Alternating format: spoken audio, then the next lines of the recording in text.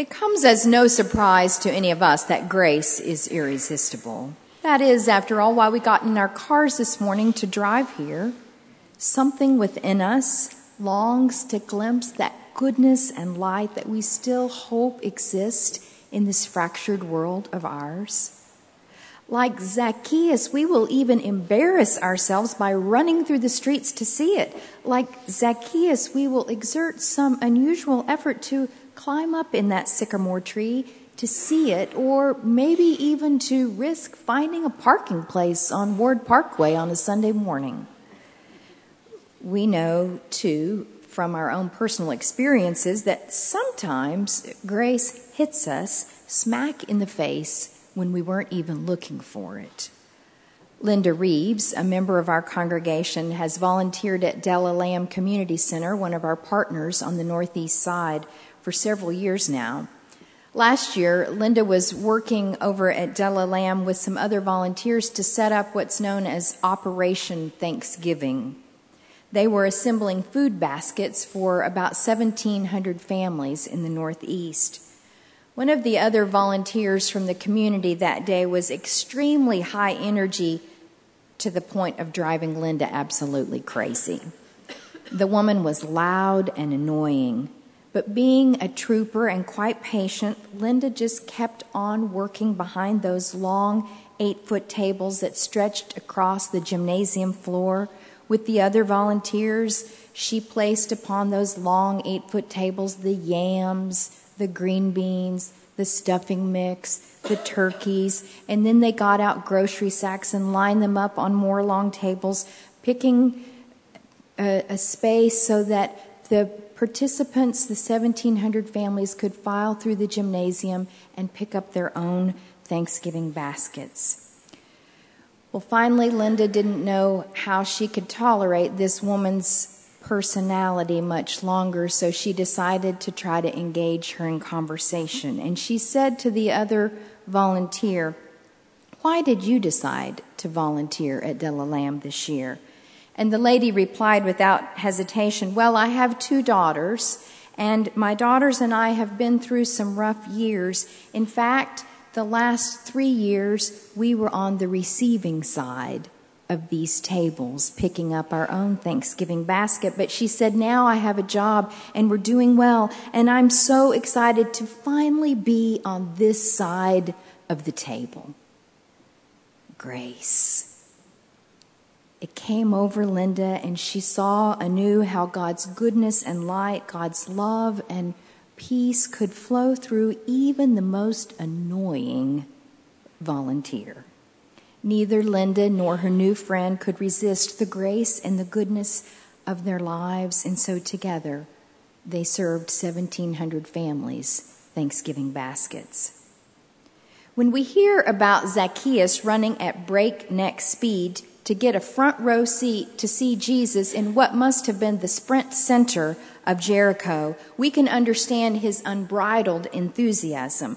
For like Zacchaeus, many of us long for something beyond the material success that we have achieved in this life. Like Zacchaeus, we have an intense desire to know Jesus, who reportedly forgives us for all the stuff in our past that we're not too terribly proud of. Recently, I listened to a podcast in which the conservative columnist David Brooks was asked to share how it is that he became more interested in his own theology and spirituality beyond his interest in civics and politics. David told the interviewer, Krista Tippett, that there were 3 reasons why he was drawn into spiritual formation. He said one reason in particular was the experience of grace. He said for him, it happened one night when he had just finished a long day of work. He had just wrapped up his nightly commentating position on the PBS Evening News Hour, And he drove home in the D.C. traffic, and he pulled up into his driveway, and it was 7:30 at night, but it was summer, and so it was still light out. And David said, my kids, who were then 12 and 9 and 4, were in the backyard playing with one of those supermarket balls, tossing it up in the air and running across the yard and chasing the ball and tumbling all over one another. And they were just giggling and laughing and shouting with delight and joy. And sitting there in the driveway looking out at the backyard, he was confronted with this perfect tableau of family happiness. And he said the sun was shining through the trees, and for some reason that evening his yard, his lawn, looked just perfectly manicured. And so he just stared through the windshield, and he thought, this is one of those moments when reality just sort of spills out of the boundaries and time and space seem suspended, and he was aware of a happiness that he knew he didn't deserve. And he called it grace. He said it's what happens when your soul swells up just a little bit and you want to be worthy of that kind of happiness. Grace, we know, it's irresistible. The modern spiritual leader, Rabbi Abraham Joshua Heschel, once said that it's not that we need more information. We need more appreciation.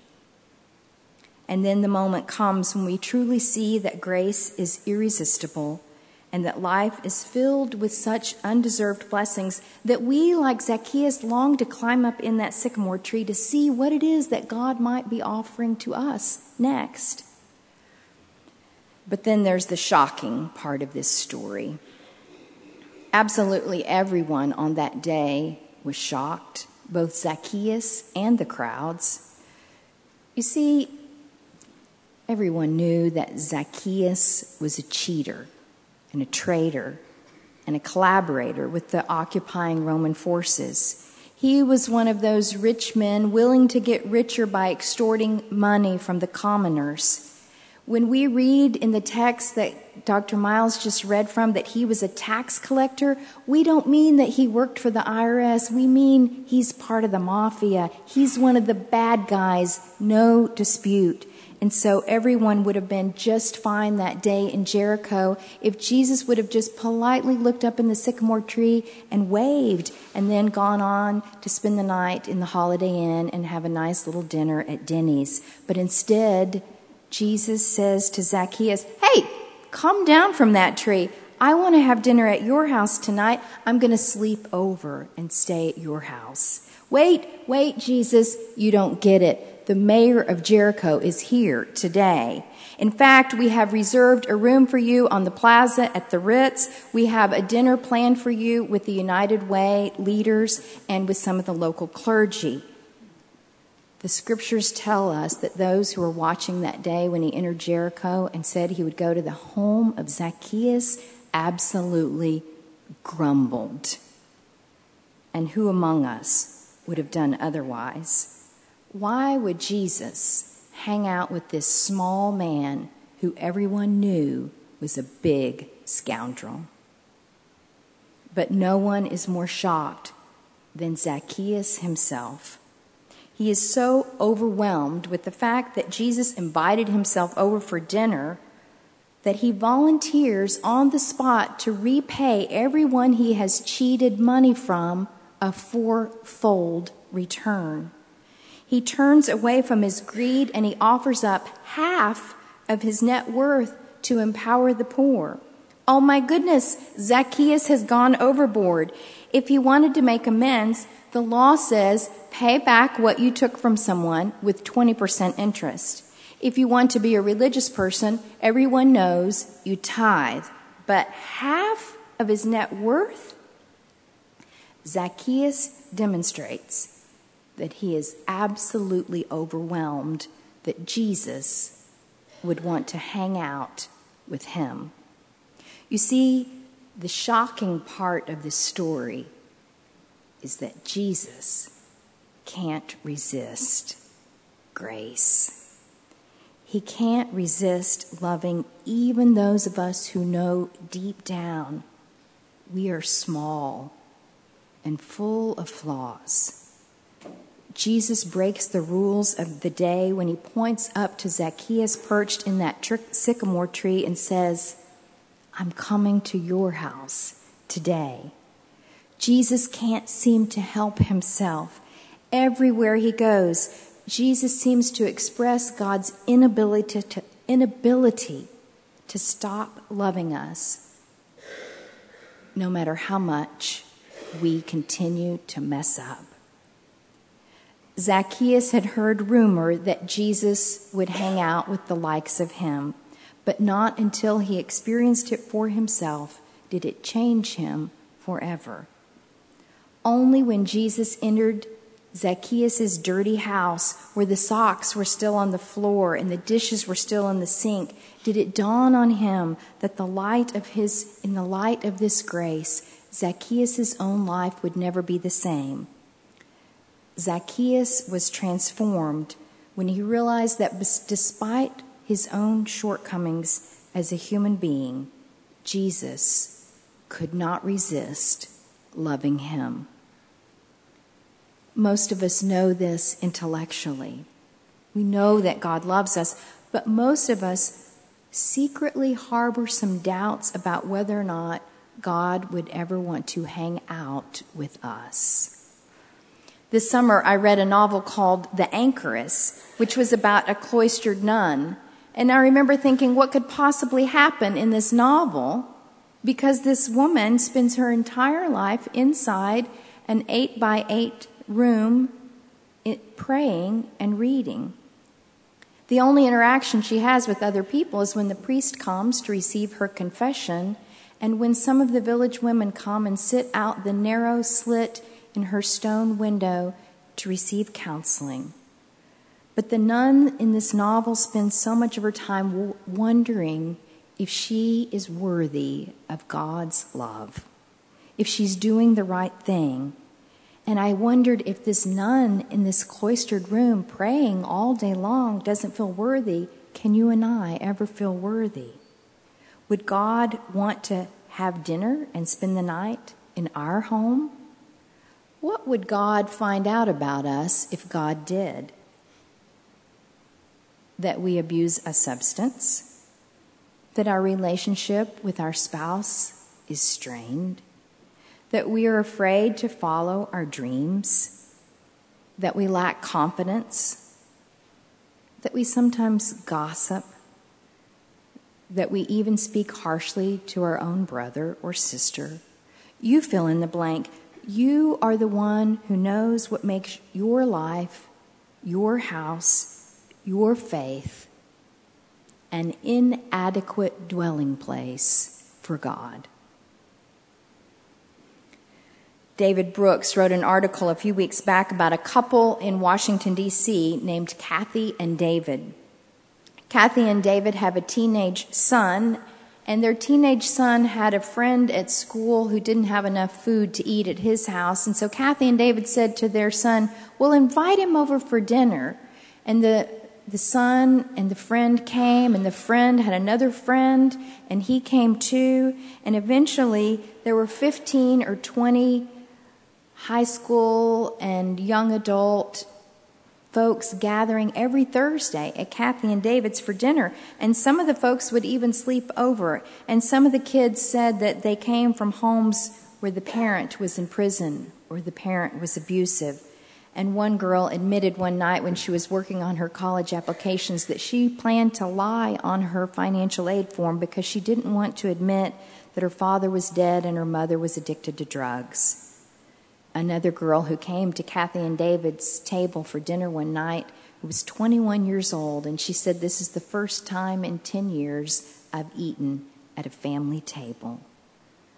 One Thursday night, a teenage girl came to dinner, and after supper she sat down with Kathy on the sofa and she poured out her heart and she sobbed and she sobbed. And when she finished crying, she said to Kathy, "Thank you for seeing the light in me." Maybe what happened for Zacchaeus that day was that Jesus, who knew darn well that Zacchaeus was a nasty tax collector, saw the light in him. Jesus couldn't resist seeing the light, the potential in Zacchaeus. And maybe Jesus can't resist seeing the light in you and in me. Maybe he even wants to hang out with us, which is both a heartwarming and a frightening prospect. Because if Jesus enters into the heart of who we are, it might change us just like it radically changed Zacchaeus. Last summer, I worked as a volunteer on the southern tip of Italy with an organization working to rescue refugees traveling by rickety boats coming across the Mediterranean to safety in Europe. The odd thing about this island where I worked is that this island was a tourist island. The 6,000 year-round residents of this island make their living from fishing and from tourism. From the 20,000 tourists who arrive there for 4 months of the year to bask on the beautiful white beaches and savor the fresh lobster that they just brought up out of the Mediterranean. So the people on this particular island are not exactly thrilled when the migrant boats show up in the summer with thousands of homeless folks dressed in rags. It's bad for tourism because tourists go to places like this to escape reality, not to face it in all its horrific pain. So while I was there on this little Italian island, I asked a lot of questions. Why did the Italians begin this refugee program? How do the locals respond when the refugees arrive? And they told me this story. They said that in the first week of October in 2013, very early in the morning, near dawn, a group of fishermen from the island were out fishing within eyeshot of the island. Suddenly, the fishermen heard what sounded like a flock of birds, only louder than it usually is.